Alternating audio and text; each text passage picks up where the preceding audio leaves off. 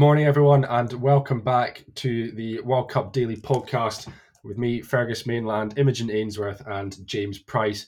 And we are delighted to be bringing you our first of many morning episodes throughout the Rugby World Cup taking place out in New Zealand. And it's been a cracking morning of rugby so far. We've had two Pool C games, and our Pool A match is just coming into its closing stages. So we'll run through our two Pool C matches first. France against South Africa and England against Fiji. Two matches where we saw the two dominant teams running rampant across their opponents. And we'll start with that early kickoff. James, you had the honours of that early kickoff. France against South Africa, with France running out victors 40 points to 5. And what honour it was, Fergus, to be up at 2 a.m. I'm in no way tired. It's been a wonderful watch, but to be fair, it was worth it. It ended 40 points to 5 to France. 3 tries in the first half from France, from Sansu, from Vernier, and from Boulard. And then another 3 in the second half. Sansu's once again, as she always is. Drouin and Grier. And 1 try as well in the second half from South Africa for Mabengi. 40 points to 5, that is the scoreline, but that definitely doesn't tell the story of the whole match. France dominated in the opening quarter. They were 19 points up within about 17 minutes it was. And then they sort of did a very French thing and stopped playing for a bit. They suddenly became very inaccurate. There were a lot of unforced errors. And this was after South Africa had really had a pretty terrible opening 20. I mean, it was pretty brutal from their coach, Libby Janssen van Rensburg, who was starting 10. She was hauled off after just 24 minutes for Zene Jordan. To be fair to her, she'd had a pretty terrible opening 20 with the boot, and it was necessary for her to come off. But it was pretty brutal from the Saffers, and as soon as that happened, they started playing pretty well again. They started dominating the French in the set piece. The kicking game got better, and at the same time, they were forcing France to make mistakes. So yeah, it was opening quarter France, middle quarter South Africa, and ending quarter France managed to boost the scoreline and ended up with a healthy scoreline in the end. Yeah, I was just going to say, looking through those statistics, I mean, everything is heavily weighted in France's favour. Sort of 554 metres made against 311.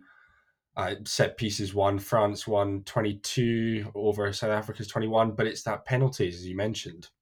Really poor discipline, I think, from the French. 16 penalties conceded to South Africa's 11. And to be honest, in an international game of rugby, you're certainly not wanting to go above sort of 7, 8, 9, and they've gone way past that. Yeah, for sure. It was those middle 2 quarters were interesting to watch from a French perspective because they really weren't putting together what you'd expect them to put together. And South Africa were looking really, really impressive. It was just things for France, like there was just so much inaccuracy. I've got something written down in the 57th minute. This is when they're chasing the game, trying to get back into the game, and France just weren't supporting their players going into contact, and they ended up getting turned over after having some really good ball, and then they just weren't supporting their players into contact, and they looked lazy, they looked tired. I wasn't sure what was going on. But in the end, they managed to pull it back in 40 points to 5. I guess you can't argue with they've won with a bonus point on the opening day, so obviously they'll come away happy. But there's definitely a whole lot to improve on if they're going to challenge the likes of New Zealand and England. Yeah, massively. And I suppose, Imo, France, there we haven't picked France as probably our team to make it through to the final, but they're coming in ranked 4 in the tournament, and you've got to cut down on these penalties in particular if you're wanting to get into the latter stages of this Rugby World Cup. Yeah, definitely. I think they could have a good chance of coming out of their pool, but if they keep giving away penalties like that, then I don't think they're going to make it very far, if I'm honest. Right, we're looking forward to seeing how this France team gets on, and I suppose, well, not to take anything away from them, James, they smashed South Africa 40 points to 5, but I think the fact that they were up so quickly by so much, 19 points, you said, after about 20 minutes, which suggests that they just need to keep their foot on the gas for a more sustained period of time if they're going to go up against the likes of the Englands of this tournament later on down the line. I don't think we'll see them play again as badly as they did in those middle two quarters. I hope not, for their sake, because they've got the challenge of England next week and they need to be more consistent throughout the 80 minutes. I think it might just be cobwebs playing against South Africa, who have a lot of motivation coming to this. Obviously, they didn't play in the previous World Cup, so they haven't played since 2014. They had a lot of motivated players out there who wanted to stamp their mark on this tournament. So, all in all, I think it's not too negative for France in the end. It's just pulling together personal mistakes. I think it was more a case of them perhaps losing it than South Africa forcing them to make those mistakes. Who knows? That's a toss of a coin opinion. But overall, I think they will still, end up getting out of their pool and ending up where they want to be. Yeah, congratulations to France. They're winners of the first match of the Rugby World Cup 2021. And to be honest, if they don't win the World Cup, well, at least they can say they won the first match of it. But Imo, our second match, England-Fiji, and the tournament favourites, England, starting off their campaign in a dominant. They battered Fiji. There wasn't really much competition. Excuse me. Enter any sort of superlative you want to about the match. 84 points to 19, and it's a tournament record in terms of that scoreline for England. Starts don't really get better than that. No, I don't know where to start when talking about this game. It's record-breaking 14 tries, as you said, and also record-breaking number of tries scored for Claudia MacDonald, who scored 4 out of those 14. And we must commend Fiji for actually managing to get 3 tries past the best in the world. The most recent Six Nations, England only conceded 4 tries, so managing to get those 3 past is something that we should definitely be applauding. Some silly mistakes at the start. England looked slightly on edge. Fiji definitely brought a kind of sevens flair to the game. They tired a bit in the second half, I think, because they were using their speed and their power in that first half. But they managed to score even despite having a yellow card.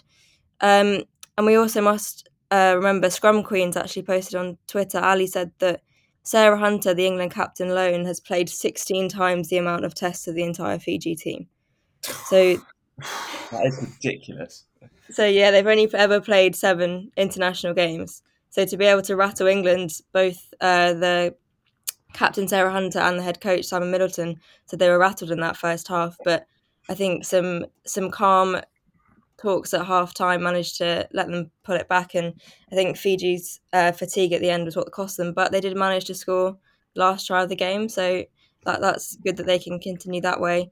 Abby Dow also came on after her injury in the Six Nations. She hadn't played a game since the Six Nations game, where she broke her leg, and she managed to score a try as well within minutes of being on the pitch. So I think that's a massive personal achievement for her and the coaching staff and physios at England Rugby. Yeah, brilliant stuff. And I think, Imo, the other thing that we saw before kick-off, before all the matches kicked off in the early hours, it was England's captain going out and putting on her boots the names of, what was it? Was it the 2 teams? Was it the 2 World Cup winning teams that have come before England? Yeah, so Poppy Cleo, actually, she the team in '94 and 2014. She's got the names of all the World Cup winners, which actually include some of her current teammates. As 6 of them in this current team played in the World Cup in 2014. So it must be quite an inspirational thing for her to be playing alongside some of those women as well. Yeah, a really touching tribute to them, and I think it goes to show that they've got the full support of an entire nation and behind them, and they're very much doing this for all of the women who have come before them and set the precedent to get them into the position where we are today. So really chuffed to see that. I think it's, as you said, a lovely, touching tribute there. So yes, England 84, Fiji 19, and their campaign getting off, to be honest, as we would expect. And I had the pleasure of the later kickoff. I mean, you guys, fair play to you guys. Yeah, we're getting up in the middle of the night for this. But I had New Zealand against Australia, which actually we should say is still ongoing. There's about 5 minutes left in the match. We're just that efficient at recording these podcasts. And we had the haka, we had the fly pass to get this match up and running. And then the script, I think, was just ripped up and thrown out the window. Half time, there was Australia who were up and leading 17 points to 12, courtesy of Ivania Wong and Bien Terita scoring 2 tries. And it was as if New Zealand were just caught in the headlights of this match opening on. It was poor from them. They were just discipline was lacking. One of the tries was scored off a duff pass from 30, 40 metres out. And it's almost as if they weren't quite ready to step up to the occasion of hosting this World Cup. And clearly they've gone into their halftime chat. They've had their heads sort of knocked together and they've been like, right, pull your socks up. We've got to go out and perform again in the second half. And to be honest, that's exactly what they've done.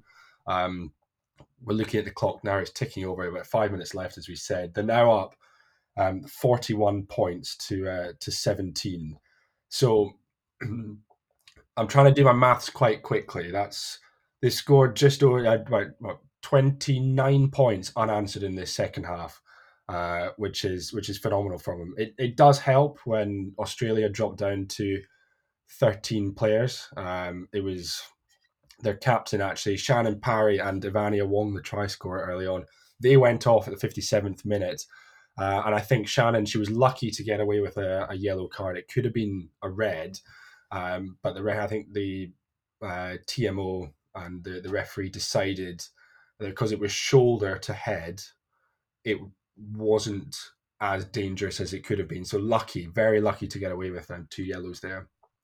But James, I just thought it wasn't the start that you should be having if you're looking out to win the World Cup on home soil. They're getting into their stride now, but slow to get going, New Zealand. I wonder if the situation maybe got to them in the opening phases. They're in a sellout crowd in New Zealand in a home World Cup. They've never had that before, and I think that would be totally understandable. And they've shown their class in the rest of this game. I just saw a very funny tweet from Squidge Rugby, who's just said essentially that Portia Woodman has had a very quiet game and yet she's scored a hat-trick, which kind of shows what this team is able to do with the individuals they have.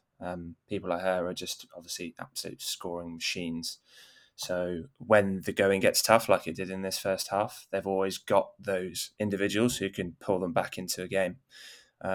So again, maybe similar to the France, just a little bit of some knee knocking in the early parts of the game, but hopefully nothing to be worried about. No, I don't think so. I reckon. I think similar to France, they've just got to tidy up on discipline, and they've, as we've said, they've hit their stride now. It looks like a fantastic venue that they're playing in, under the lights on day one of the Rugby World Cup, and to be honest, it's back to business as usual. And maybe just your thoughts on Australia. Obviously, they've come out very strong in this first half and put in a very strong performance against a team they haven't won against before. Yeah, I think. How do you think of their chances going forward? Do you know what? I think hats off to them.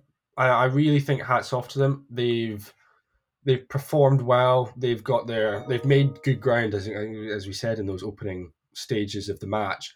And they played this match, I think, the only way you can. You've got to come out hard. When you're going up against one of the favourites in the tournament, you've got to come out hard. But we've just seen that it's been New Zealand all the way since halfway. And as soon as you drop down to 13 players, you can't win the match. You can't win the match 13 against 15. And they shot themselves in the foot with that high tackle there, Australia. I think if it had still been 15 on 15, I think we'd be talking about a very different scoreline in this last 10 minutes of the match or so. But I think it's a mistake that they shouldn't have made. I mean, you don't make high tackles. You've got to play better than that, particularly when you're going up against New Zealand and you've got a chance of getting something out of it. But now you're definitely not getting a losing bonus point. New Zealand have got their bonus point.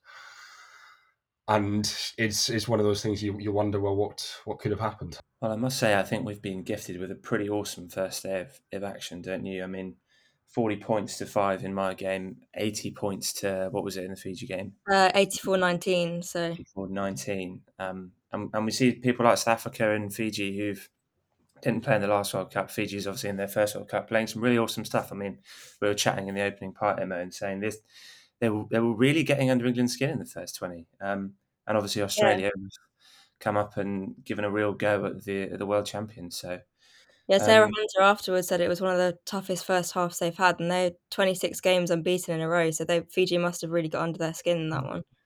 I mean, there's been a lot of chat before this World Cup about the difference in standards between, the top teams in the world and the up and coming teams, and the scorelines might suggest that ultimately that is true. But in terms of performance, in terms of entertainment value for what we're getting from these games, some of the periods of the game, it's really, really very tight. So I had a lot of fun. Must mention as well, in the England match, Sadia Kabea, she's 20 years old, 5th cap, and she won Player of the Match. She's also got the number 7 shirt this week, ahead of Marley Packer, who's injured. It just shows the kind of strength and depth in the England squad, and they're spoilt for choice with positions. Next week, especially the wingers and the number 7, they put in such consistent performances that those spaces are becoming quite tight now. Right, it's your call, Emma. Who's starting at 7 in that France game?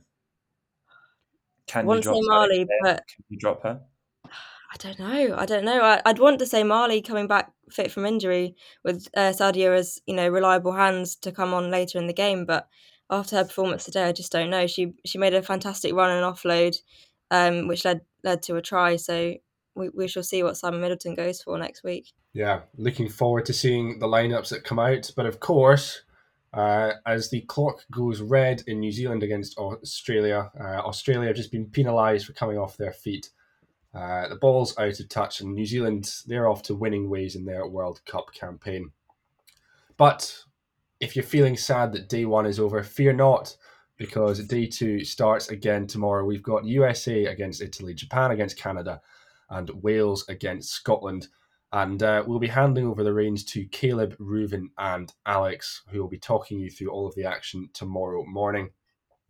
And I think just looking ahead, we've talked so much about that Wales-Scotland match. That'll be a really exciting game between those two home nations. We obviously wish them all the very best, but at Scotland, just a little bit more luck than Wales. Not that we show any bias, of course. That with the big Scotland flag in his background. Yeah. You can't tell, can you? That'll wrap up our first episode, our first daily episode of the World Cup Daily Podcast. We hope you've enjoyed it. And stay tuned, because we will be with you every single day between now and the end of the tournament.